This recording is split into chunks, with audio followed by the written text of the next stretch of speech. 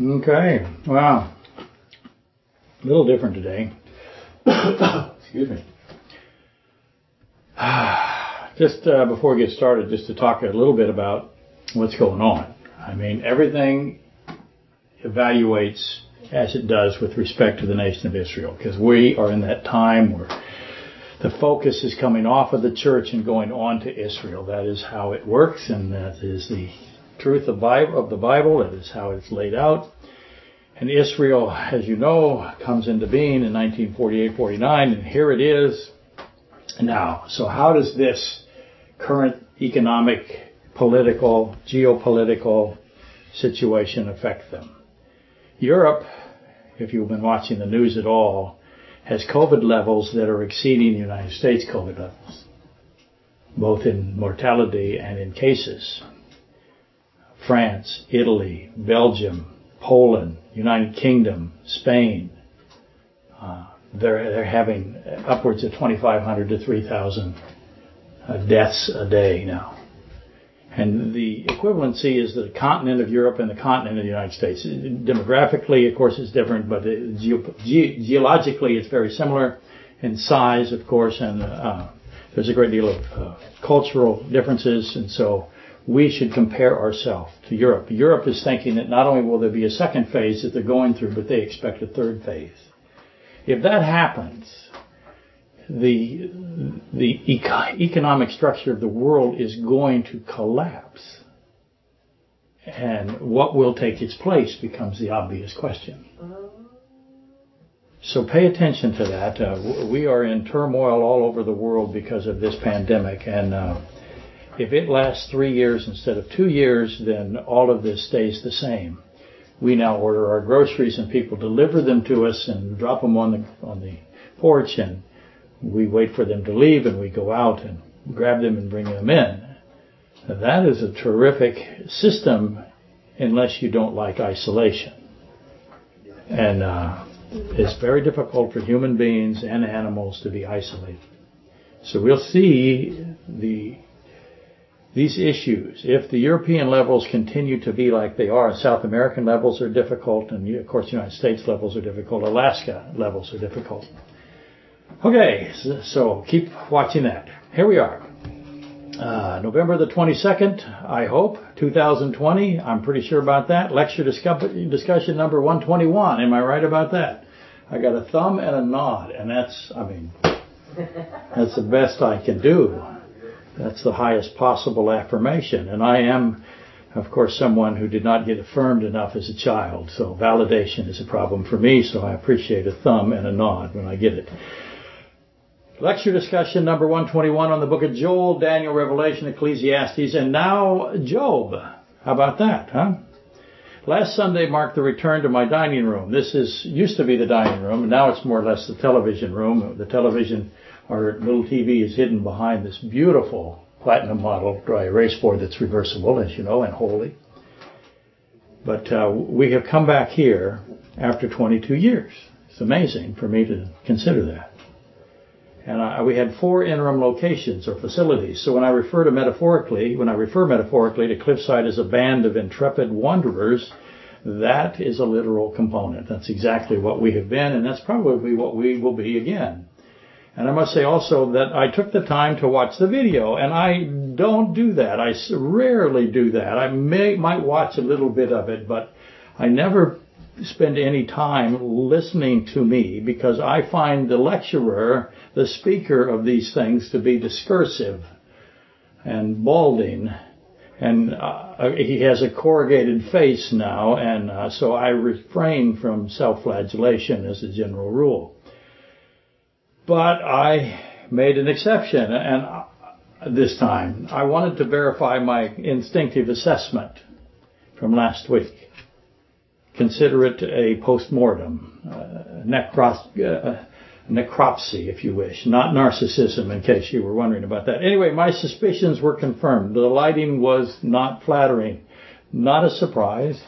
All lighting is not flattering to me now, as are all photographs. Every one, no exceptions. I'm in the stampeding livestock phase of my life, and I'm dealing with it. It's a little despairing, You avoid mirrors. You avoid dark glass. You don't look at photographs. You don't look at the water if it's a deep pool. Everything. When you walk up against children, they shriek and they withdraw. It's not much fun, but it is what it is, or it is how it is. It is what it will be. But anyway, all of that because I just don't like watching.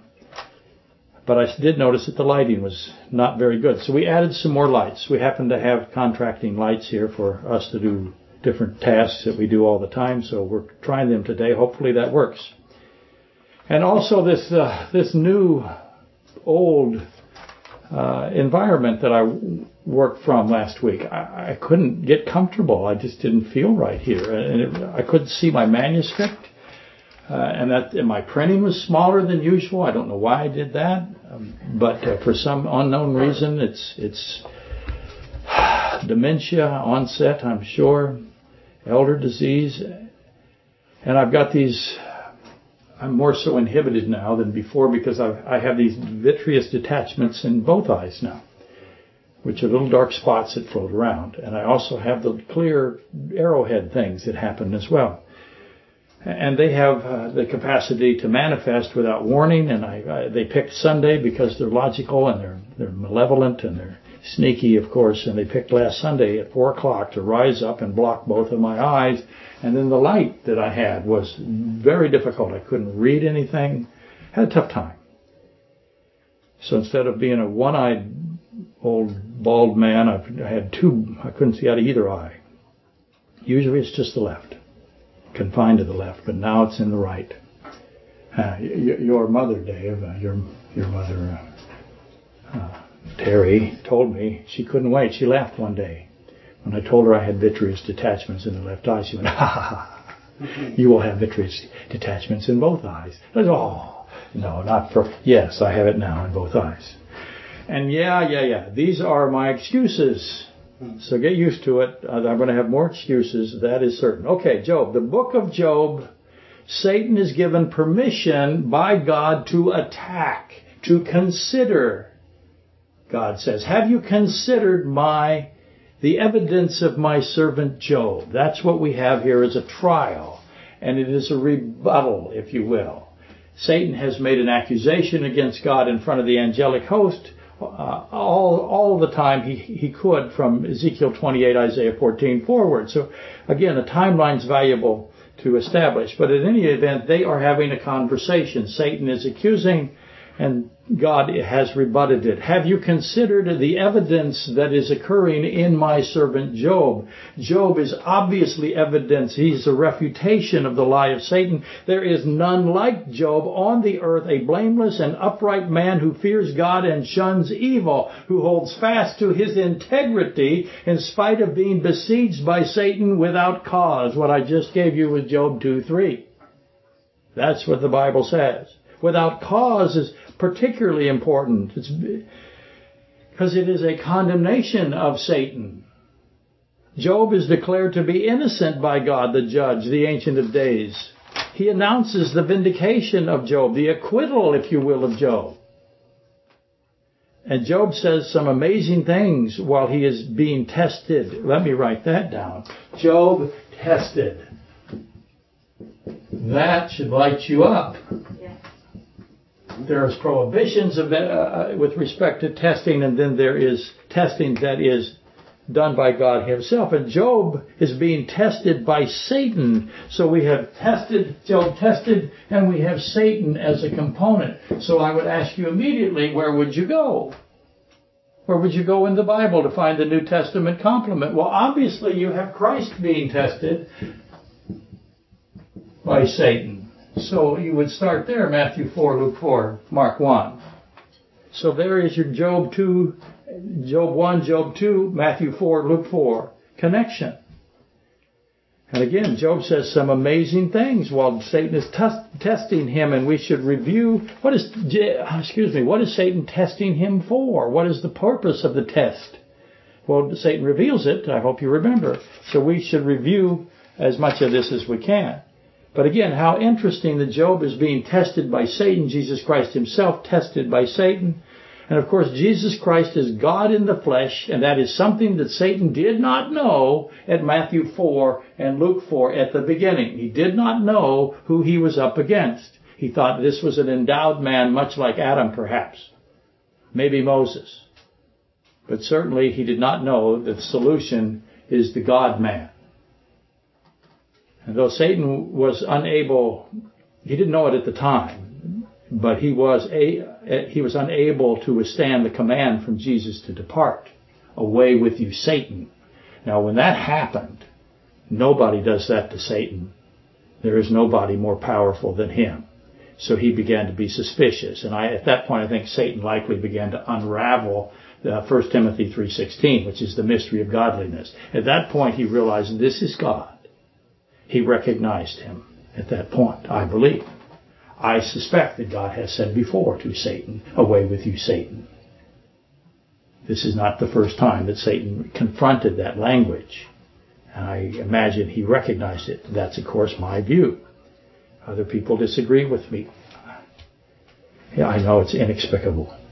And if the Job test attaches to the Christ test, so let me put it this way. If I lay it out in a formulaic manner, if the Job test takes us to the Christ test,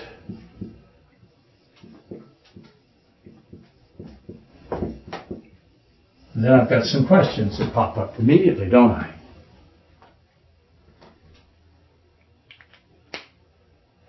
If Job attaches to Christ, Christ is who? How does he describe himself? 1 Corinthians 15. As the last Adam, or the second Adam. If Christ is the last Adam, and Job test attaches to the Christ test, then Job has to attach to the Adam test. So you now need to discover what you consider to be the Adam test. Because all three of them would line up. We would expect that to be true. The Job test is similar to the Adam test because of the hedge, because of belief, because of integrity. The Christ test is completely different because at the time, Satan might have thought it was a hedge test or a belief test or an integrity test, as would be Job and Adam. But Christ said, away with you, Satan. That changes it. Now Christ is not being tested for belief because he has to believe in himself, which naturally he would do. He's not tested for integrity because he's impeccable. He has no sin in him and cannot have sin. So it isn't an integrity belief. And he doesn't need a hedge. He's omnipotent. So he differentiates himself from the two tests of Adam and Job. But they will all line up, if I hope that makes sense. He's the last Adam. The association to the first Adam it can't be denied. Romans 5:14. Okay, Satan's accusation is that Job believes God, but only because there is a hedge around him. So Job has a hedge.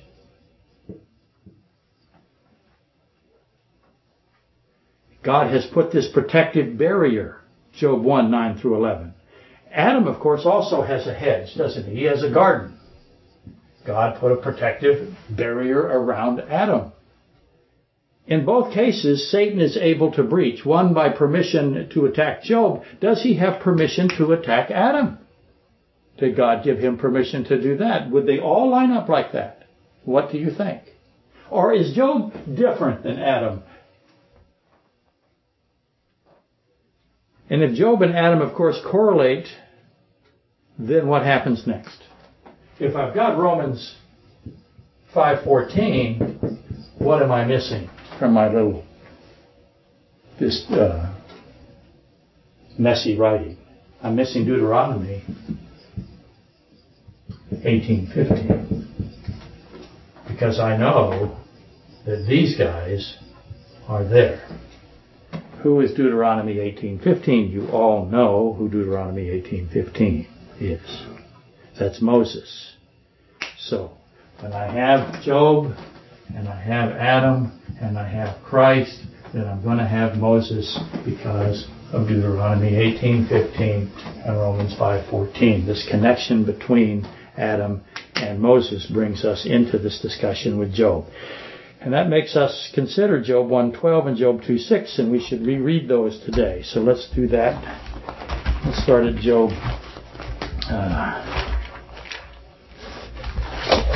Let's start at Job 1:8-12. Let's see if that will work. Okay.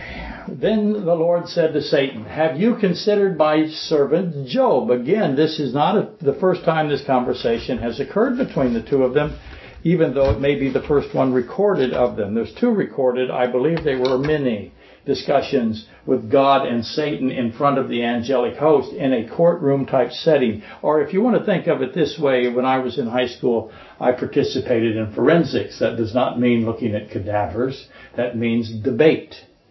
And so Satan and God have these discussions, and there is a pretty good audience, wouldn't you suspect? I would suspect that the entire angelic host, whenever God and Satan have these kinds of discussions, is present. "Have you considered my servant Job, that there is none like him on the earth, a blameless and an upright man, one who fears God and shuns evil?" So Satan answered the Lord and says, "Does God fear..." Stop. I can see today. That's good. The cool thing about not having the broadcast system on me is I get to choose ice.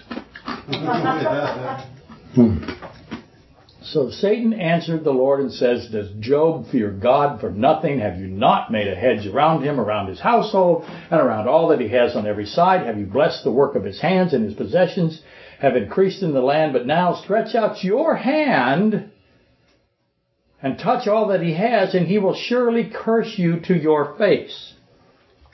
Okay, let's go to Job 1:20. Then Job arose, tore his robe, shaved his head, fell to the ground and worshipped. And he said, "Naked I came from my mother's womb, and naked shall I return there. The Lord gave, and the Lord has taken away. Blessed be the name of the Lord." In all this, Job did not sin, nor charge God with any wrong. Job 2:2-10. And the Lord said to Satan, this is the second time we discussed this a little bit last week. Why are there two in Scripture? What's the point? It's always a point. "From where do you come?" Satan answered the Lord and said, "From going to and fro on the earth, and from walking back and forth on it." Then the Lord said to Satan, "Have you considered my servant Job?" Of course Satan had been considering his servant Job.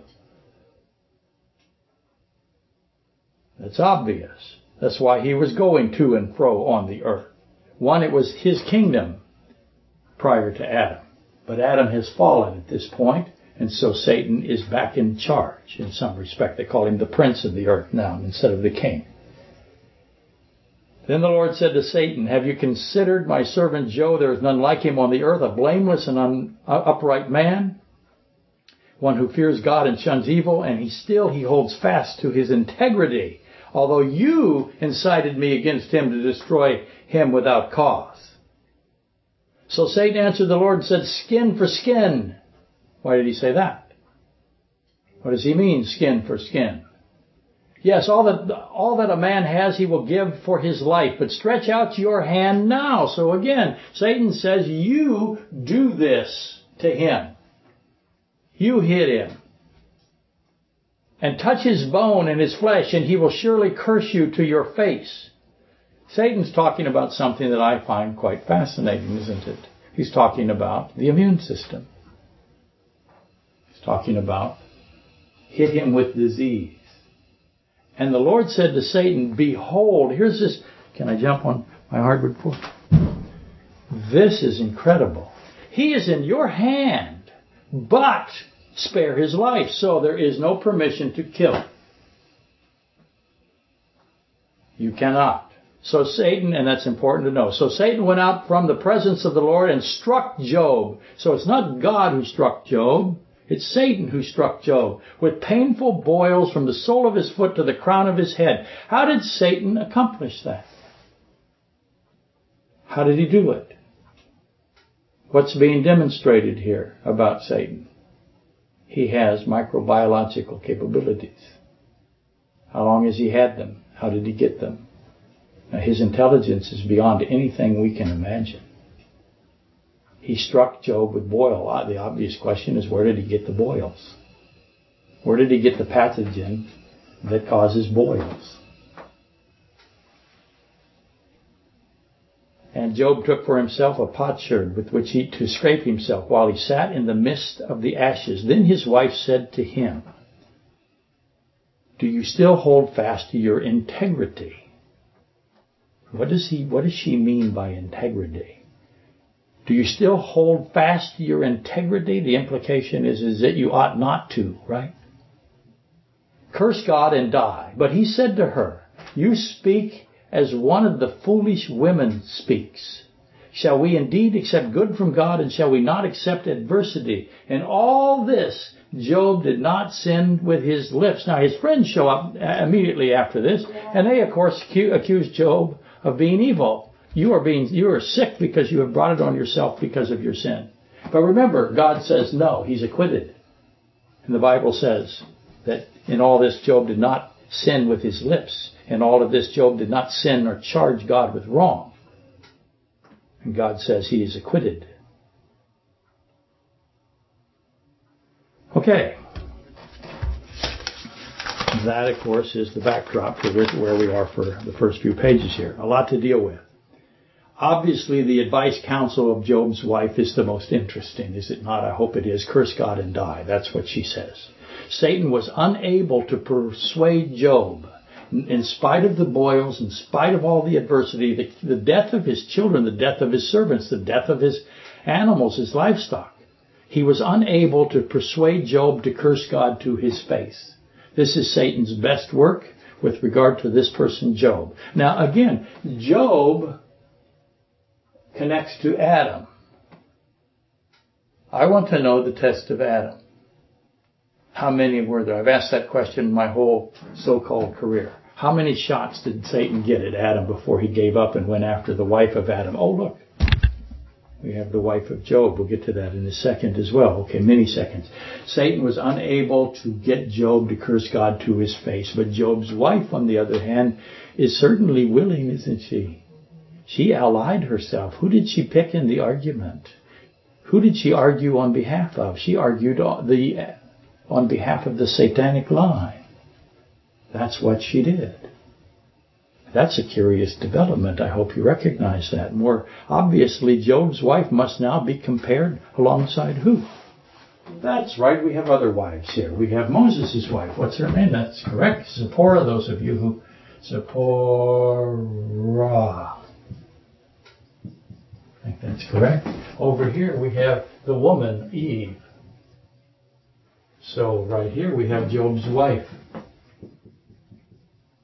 So I have the wife of Adam, I have the wife of Job, I have the wife of Moses. I would expect that there would be some kind of relationship, wouldn't I? Exodus 4:24 through 26 is Zipporah, and ultimately Eve, the woman, is at Genesis 3:3. So I want to take curse. Do you still hold fast to your integrity, curse God and die? I want to compare that with what Eve says and what Zipporah says. Essentially, the comparison is God has said, you shall not eat of it, nor shall you touch it. That's what Eve said. Lest you die. So I have die here, I have died at Job. And God did not say, touch it, did he? He just said, don't eat it. Touch it all you want. Why would they be allowed near it? Because that's the point. The point is what? The point is a discussion that was brought up in the angelic realm before man was created. So man has a connection to the angelic realm in the sense that he is the response to it. That's not biblically sound. It's not. God is outside of time, but the angels would see man as a response to the issue that they have, the destruction of the angelic realm with regard to sin. God has said, you shall not eat of it, nor shall you touch it, lest you die.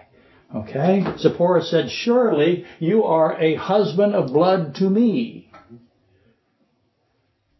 And with Job's wife, do you still hold fast to your integrity? Curse God and die. Exactly what Satan said he would do, the wife is advocating for. Why would she do that? And nothing about these three statements are easy. They're all a challenge. Individually, you have my permission to take the challenge on. Bring a lunch, pack a lunch. But when the intent is to evaluate them as a triad, all three pieces of a whole, well, you're going to have to dramatically increase your provisionary assessments. You're going to need a lot of stuff to get through this. Many commentators begin with Zipporah and Job's wife as they see that those two are the most in alignment. You are husband of blood, curse God and die. But and they disregard Eve. They set her aside usually. Everybody sets aside Eve because they think that it's a simple story and that there's no real value there. It just is the way it is in the church today, the contemporary church especially. There is no scholarship anymore. It's all gone. It died out in the early 1950s, in my view. You see some in the 1960s, Imar Dahan, but basically Arnold Fruchtenbaum, obviously, but mostly commentary has become simplified because that's what makes money. But so you can't take Eve out of it. Again, Romans 5:14 tells you can't take Eve, so does Deuteronomy 18:15, and they're all together as I hope I have made the case for. So again, why does Job's wife advocate on behalf of the lie of Satan? What is the reason? Well, what is the reason that Eve says, touch it lest you die? In other words, if you just touch it, you'll die. Why does she say that? Why does this woman, the wife of Job, say, curse God and die? Obviously, she is deceived. Satan has deceived her. The woman is deceived. The woman is deceived first. Does that sound familiar? 1 Timothy 2:14 and 15.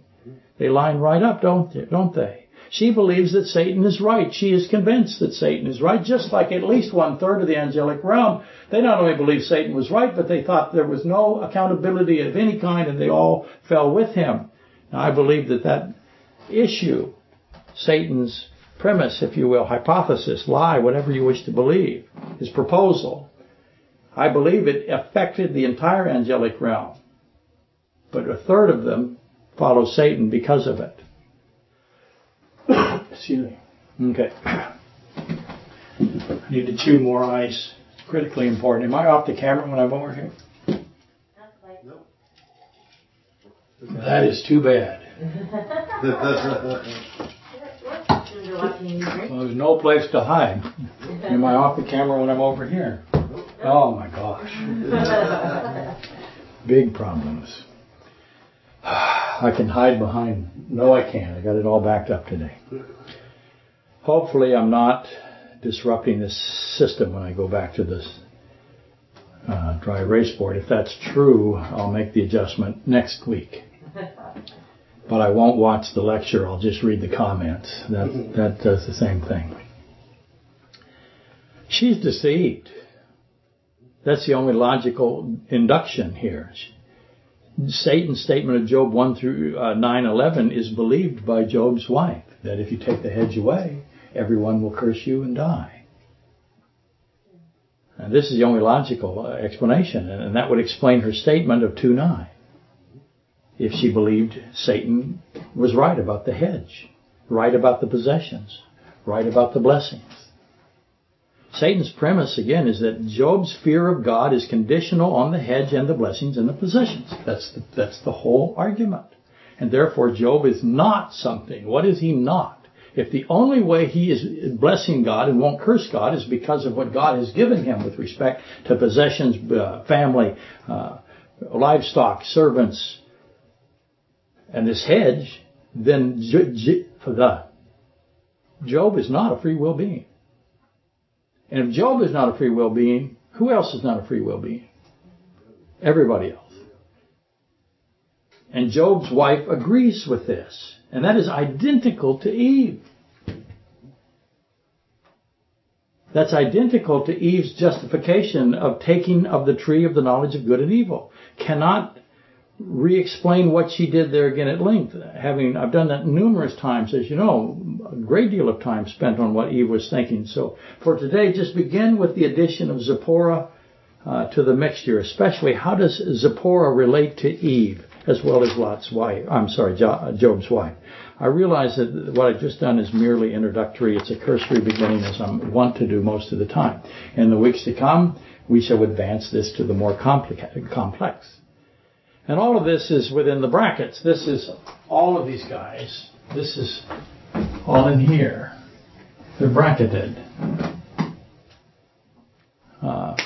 They're within the bracket that contains the body of Adam, the body of Moses, and the body. So I have the body Adam, body Moses, and the body of Christ. Job's wife and Job are all inside that bracket of that discussion. And all of what's within the brackets ends up refuting Satan's premise of Job 1, 9 through 11. At some point, I hope I make that clear. Now, where shall we be off to next?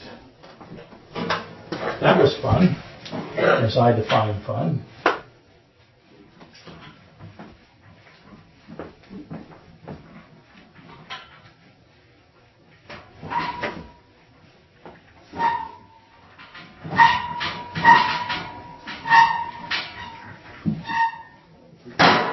I have not said by the way for a long time. So it builds up inside of me. And I have to vomit out by the way.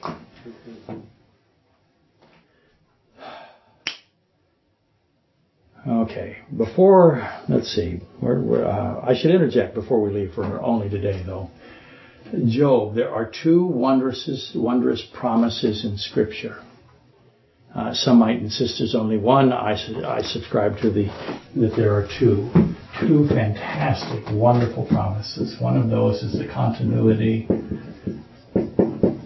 of the soul, which means the soul is not extinguished by physical death because it is not a physical system. A physical system cannot impact a non-physical structure. And the soul, spirit, mind, memory, personhood, call you whatever words you want to use. One of those promises is that continues, is not extinguishable.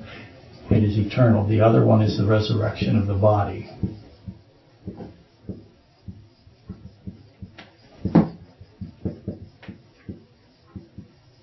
Please repeat stating. Repeat what?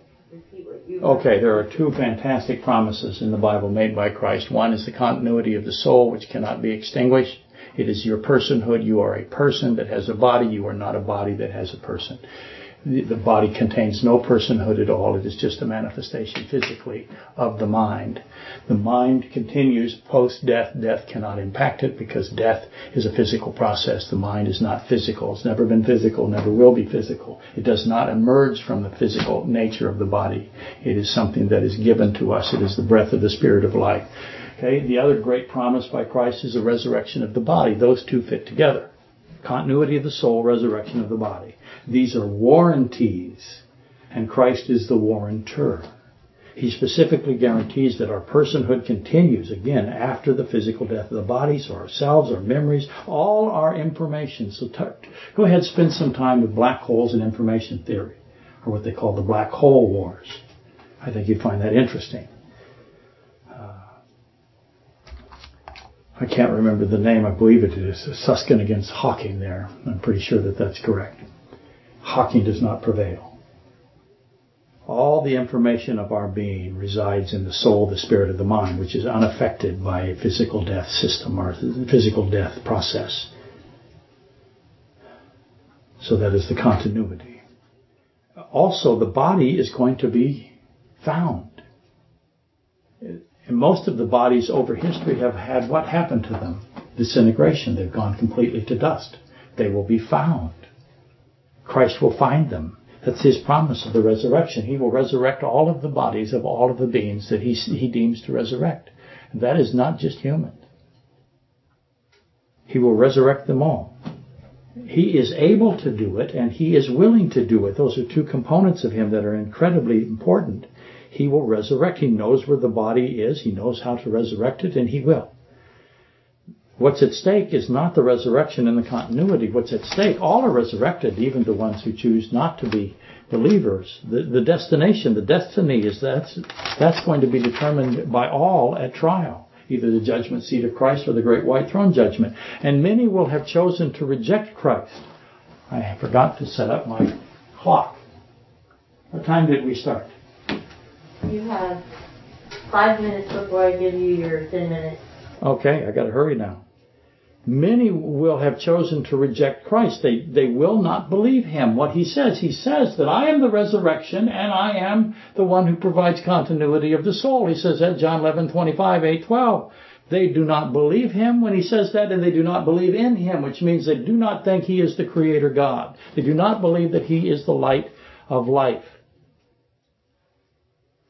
But for those who do believe him, they will be given eternal life as Christ defines eternal life, and those who refuse his gift of life will receive the alternative, and that is the second death, as he defines the second death, which is a separation from him. There is still continuity, there is still eternity, but there is separation, and that he calls the second death.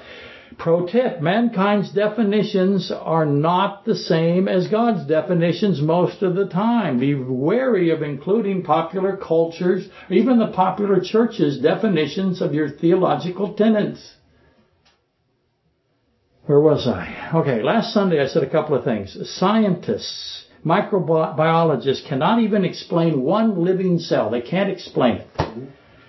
And that's true. They cannot define life at all. They've never been able to define life. They never will be able to answer the question, what is life? You can ask them that all day long. They will ignore you until you get into another class. You're not welcome here. We don't ask that question here. And that's discussed in Scripture, isn't it? Scripture actually brings up this issue of defining life. What is life? Exodus 8:16 through 19. That's which plague is that? Yeah, that's correct. That's the third plague. The plague. The dust of the land became lice. Lice are alive. Ask any school nurse. He made life come out of dust. And what did the scientists, the magicians, the scientists at the time say when they were seeing this dust become lice? Lice covered everything. The dust became lice. There's so much lice they couldn't understand. You couldn't understand the magnitude of it. How much lice is that?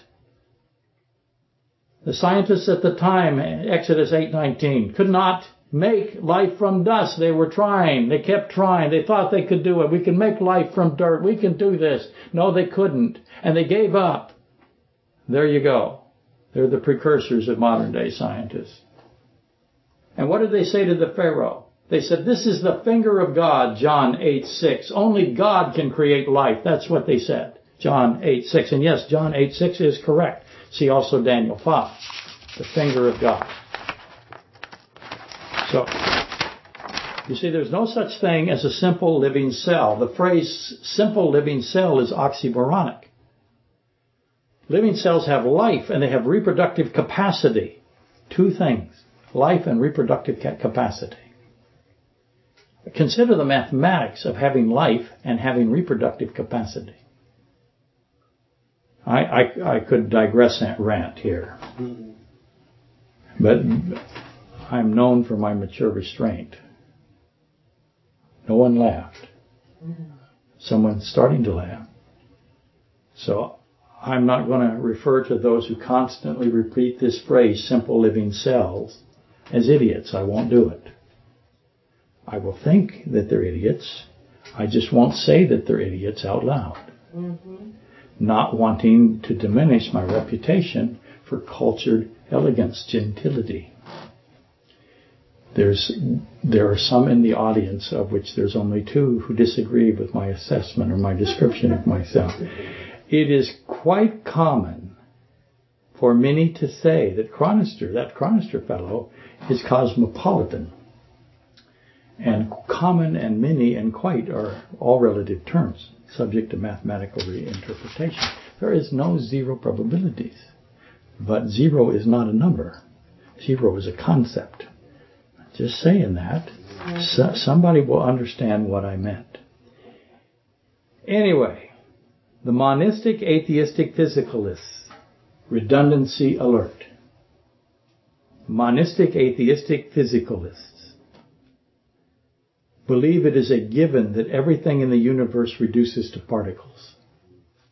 So obviously there's a descendant question from that. When they say everything in the universe is reducible to particles, we have a question that rises up and whops you upside the head. Namely, what do you say to that? I've been in these classes. as a young man. Everything is reducible to particles. And then somebody, somewhere, every time, mostly, will know what to do. Same thing that happens in the biological sciences. The question will come out, what is a particle? Isn't this fun? The theoretical physical community hates that question. They hate it. As much as the biological sciences hate what is life. I'm saying define life, don't describe life. Define a particle, don't describe a particle. Define life. Big difference between describe and define. Particles are said to be fundamentals or collapsed wave functions. We did interferometry many years ago and nobody remembers it. But very important interferometry because it gives you collapsed wave functions into particles. But no one knows what collapsed wave function really means. They'll say they do, but they don't. There's no agreement as to what a particle is in the physics community. Within the conglomerate that is the theoretical physics arena, unification and physics are ships passing in the fog night. In other words, they're not only dark, but they're in a fog at the same time. They don't hit. There's no unification in physics at this point, and I don't expect there will be. There's separate concepts that never meet. I'm very pleased with the problem, the definition problem. The inability of mankind to define the creation, either physically or biologically. And I've submitted for many, many years that this should have been anticipated. It should have been obvious. Just read Max Planck, read Werner Heisenberg. Both saw this coming. That you're not going to be able to describe what we are, or not be able to define what we are describing. Isaac Newton saw it coming. Today, you will find particles defined as representations of groups. That's how they define a particle. A representation of a group. Symmetry groups, they say. That certainly clears everything up, doesn't it? Symmetry groups are mathematical matrices, or rotational transformations. You got it? Say yes, humor the HTRP. If you want to think of it this way for today, they're saying particles are shifts in direction, shifts in time, shifts in rotation, or spin cycles. They've decided that particles and washing machines have some kind of relationship. But the representation is not the particle. The representation of symmetry groups or mathematical matrices is not the particle. Once again, it's the attempt by the scientific community, the magicians, if you will, to just merely describe the behavior of the particle. We can do that pretty good. Not great, but we do it. And the lights are on. We can describe the behavior of the particle, but we cannot describe or define the particle. And then add the force of gravity. This is why I love gravity so much as well. Another phenomenon that mankind cannot explain, will not explain ever. Let me set this now aside for now. And wild cheering, go ahead. He's going to stop. But we're going to come back to it. Now you can groan. Muttering. It's okay to mutter when we get into these subjects. Make him stop. That's shouted by the dozens who are still listening. Or hopefully there are dozens. There might only be a dozen by now. Okay. I know you don't think it's important, but I want you to know it's important because you have children to raise. I got a series of questions this week on the motives of Satan. Framed this way. I got exposed who asked the questions. One was 6 and one was 4. Terry knows who they are. First question. Does Satan want God to die? No. Satan does not want God to die. That's not part of what he's trying to do. That is obviously proved at the crucifixion, isn't it? Because they threw Judas and Satan threw the 30 pieces of silver back to try to stop the crucifixion. So they do not want God to die. Satan, Ezekiel 28:12, is full to the brim. That's what that word means. He is overflowing with wisdom. No other being is described like him that is a created being. Satan knows that he was created by God, and if God were to die, well, then everything would die, including Satan. And by death, I mean cessation of existence. Satan is not stupid. He's displayed or portrayed as stupid. God is life itself, not subject to death. And so there is no possibility that God would die, and Satan understands that. Is Satan ugly? Was the second question. No. Does Satan have horns was part of that? No. Satan is perfect in beauty, Ezekiel 28:12. His beauty is perfect, 28:17. He's incredibly beautiful. Once again, Hollywood are idiots. I should not call them idiots. It's not genteel, not cosmopolitan. Nonetheless, they are idiots. Never take your theology from the media, ever. There is no one without wisdom more so than the media of this country. They are as unwise as they possibly could get, I thought. But they're going to get more unwise. Romans says so. Okay? Hollywood is clueless as a redundancy alert. Why is Satan evil? This is the best of the three. How come it is the best of the three? I cleverly did not give you the clue there. It is the best of the three because it is why. It is the why question. Why questions always have primacy. To repeat, Satan presents that free will existence, again, redundancy alert.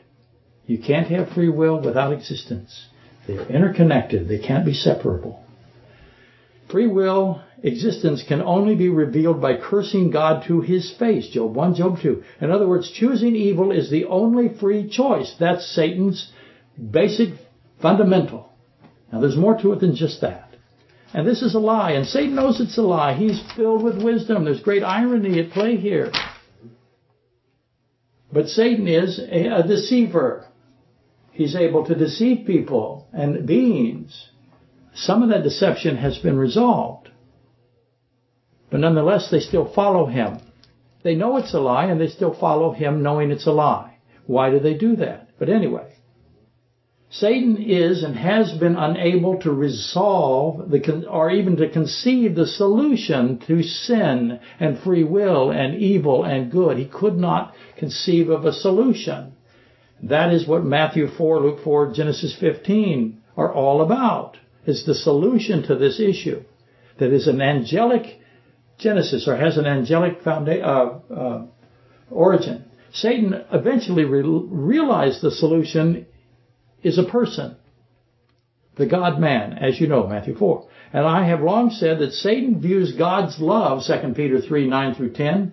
The Lord is long-suffering towards us, not willing that any should perish, but all should come to repentance, as he sees that as the number one, if you will, the prime weakness of God. God's love is therefore the flaw to Satan. The frailty, the failing of God is his love in the eyes of Satan. To state it succinctly, God so loves his created, he will redeem all of them irrespective of their hatred for their creator. That's Satan's fundamental. God's not going to do this because his love will overpower his justice, his holiness. And again, that is a omnipotent collision. And that is unsolvable, but it is demonstrated to be solvable at Matthew 4, Luke 4, Genesis 15, and Matthew 26. That's the cup. Okay. Think of it this way. This is probably the best analogy I have. You have a beloved... I see you. You have let's take the dog. Beloved dog. That loves you. You love the dog. Somebody has the dog, duct tapes the dog to them. Our child, husband, wife, and jumps in and trying to drown both of them, themselves and the dog. And the only way you can save the dog is to save the evil person. Would you do it? Yeah. Well, he says that's the conundrum he's put in front of God. That's not a very good analogy. I'll clean it up next week. We have the Father who mourns for the lost, who groans. Christ groans and is greatly, deeply saddened. John 11, 33 through 35. He weeps for the lost. He weeps for Israel that is lost. Will he relent? Will he set aside his justice, his holiness, in order? And he does. He would have to set aside his holiness. I'll explain that in a minute. In order to save that whom he groans and moans and weeps for. Will he relent? Satan has accumulated indirectly and directly a mass of people, a magnitude we can't imagine, who will willfully curse God, curse Christ to his face. That's what they will do. Will Jesus save them? Is the question. If universalism is true, and there are many universalists in the Christian church, they believe it is true, that all are saved. Mormonism, for example, Terry, you would know that. It's not who is saved, it's how close they are to the light of Christ. And they don't even believe Christ is God, so never mind. If universalism is true, then Satan and his demons must be included in salvation. Does that make sense? Because everybody says, well, all human beings are going to be saved, but they forget that there's another element here. There's another aspect. There's another entity. That's the angelic entity. Will they be saved? If all humanity is saved, then all of the angelic realm will be, the host will be saved. Satan and his demons must be included. Psalm 10:6, then Psalm 10:11, Psalm 10:13, that declaration there will be proven to be true. I got you. And that declaration is, which is the wicked will never face judgment, never face adversity, will never be tried, they'll never be judged. Accountability is a threat, but it's not a reality. That is something that Satan says constantly. Again, Psalm 10 really lays that out beautifully. And God, therefore, will not provide justice, and his holiness is affected if he doesn't provide justice. Think that through without me today. Genesis 3:4 will prevail then. What Satan says at 3:4 will actually prevail. God will be accused of sin, of lying. It's a failing. And this, as you know, is why Michael does not rebuke Satan at Jude 9, because he doesn't know how to. He says, the Lord knows how to counter you, not me. Michael did not have the wisdom to counter this attack, if you will, this accusation. The mystery of godliness was not revealed until the cross. And what did how did he respond to that God dies? How did he respond to that? It isn't curse God and die. It's curse God and God dies. Satan has predicted by the Pharaoh, because the Pharaoh is a picture of the Antichrist, and therefore Satan, because the two are one in Satan and Judas, as you know, I believe. And the Pharaoh, once he knew that God, he even says, this is God. The magicians, the scientists said, this is God. And Pharaoh did what? He hardened himself knowing that it was God. Satan sees the crucifixion and hardens himself anyway. Okay, still really got to go fast. Nicodemus, Joseph of Arimathea, the burial spices. Nicodemus and Joseph knew the body of the holy thing, the Holy One, the indescribable, the undescribable, which is why he is the holy thing. You can't describe him as anything but a holy thing. There's no description for him. That's the same as man, as I said. That's the same as the living cell. Can't be described, can he? That's the same as particles. Can't be described. That's the same as gravity. See, wave function collapsing was observation. There's no description for any of this. Who did it? The undescribable one, the indescribable. Did it really fast. Who tied the colt? Because there's a female donkey, I don't know what you call it, and a colt tied. Who tied it? Did Nicodemus tie the colt and the donkey? Mark 11, 1 through 5. The Lord God of creation has need of it. Who's the man with the pitcher of water? Luke 22:10. I'm going to tell you that's Joseph and Nicodemus. That's who they are. They're working over here. And Christ makes it clear, I've got you apostles, but I've got others. And two of those others are clearly Nicodemus and Joseph of Arimathea. I'm obviously, again, proposing that Nicodemus and Joseph were acting on the orders of Christ, that they had access to them, and he had given them assignments that were unbelievable because they had figured something out that no one else figured out. They knew what the burial spices were really for. They weren't for burial at all.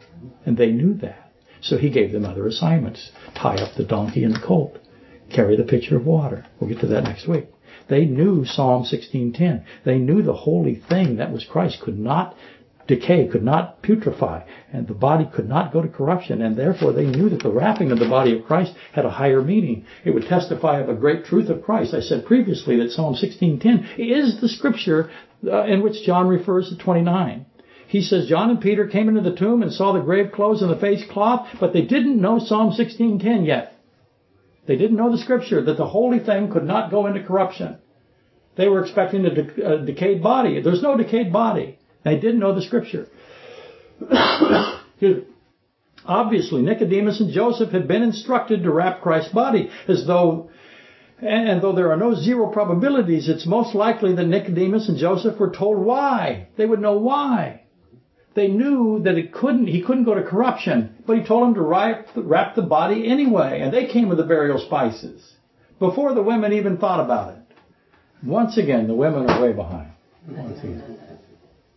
Nicodemus is the teacher of Israel, John 3:10. He would know Psalm 16:10. No doubt in my mind that he knew it. And so why did Christ include the wrapping of his uncorruptible body in his resurrection process? The wrappings cannot be attached to decay or to smell. There was no decay, there was no smell. So what remains then? Lazarus provides some information, as you should suspect. Lazarus is wrapped. And he's got to be unwrapped. Who unwrapped him? Probably the ones who wrapped him in the first place. So the wrappers had to unwrap Lazarus because Lazarus had to be unwrapped. Jesus Christ unwrapped himself. And that's where you start on why Nicodemus and Joseph wrapped him. They wanted to do it right. They didn't trust those women. We got to wrap him. There's a specific way he needs to be wrapped. And everybody's got to know. And that's where you start. 65 pounds of material, some say 100 pounds of material. What is the conveyed message, the meaning? Something is hidden here, and it is tied to Psalm 16:10. Asking why it is that Christ's body cannot decompose is another central question. It's a great question. It's a why question. Always ask why questions. Revert yourself to age 6 and age 4. Okay, cleaning up some items from earlier lectures. Why do we have an immune response system, an immune defense, a network specifically designed and installed to protect the body from outside pathogens? Why do we have that? Well, I might suggest this. The answer is attached to Genesis 1:2.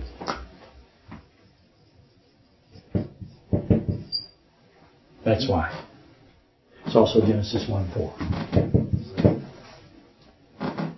The earth is without form and void, and darkness has prevailed on the face of the deep, and the immune system is likewise, as I said, conjoined to 1:4. God divided the darkness from the light.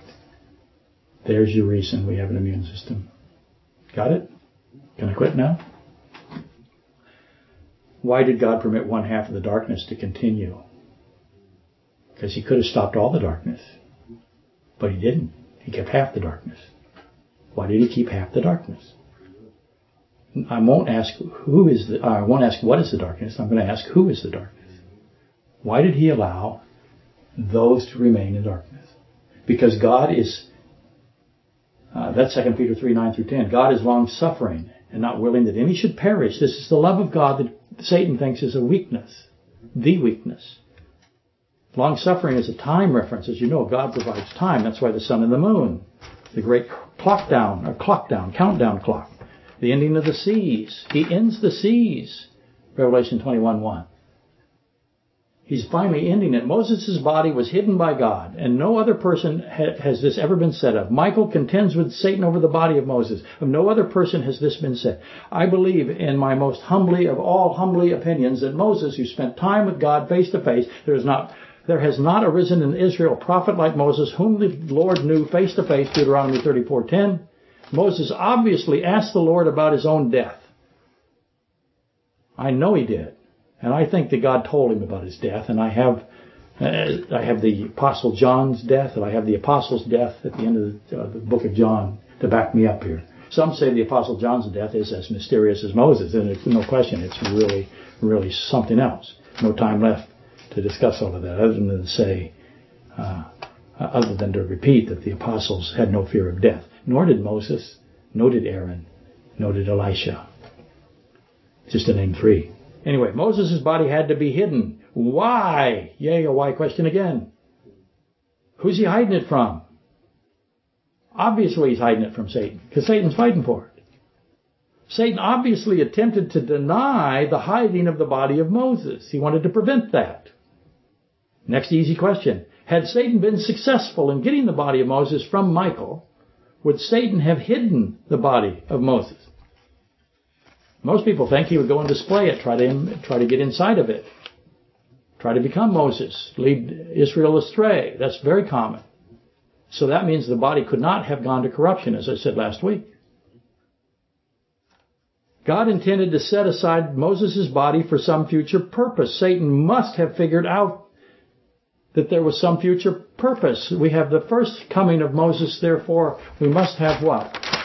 The second coming of Moses, and Moses is a type of Christ. In Deuteronomy 18:15, I have two comings of Christ. I would have two comings of Moses, would I not? Second coming of Moses. That's to answer that question eventually. Okay.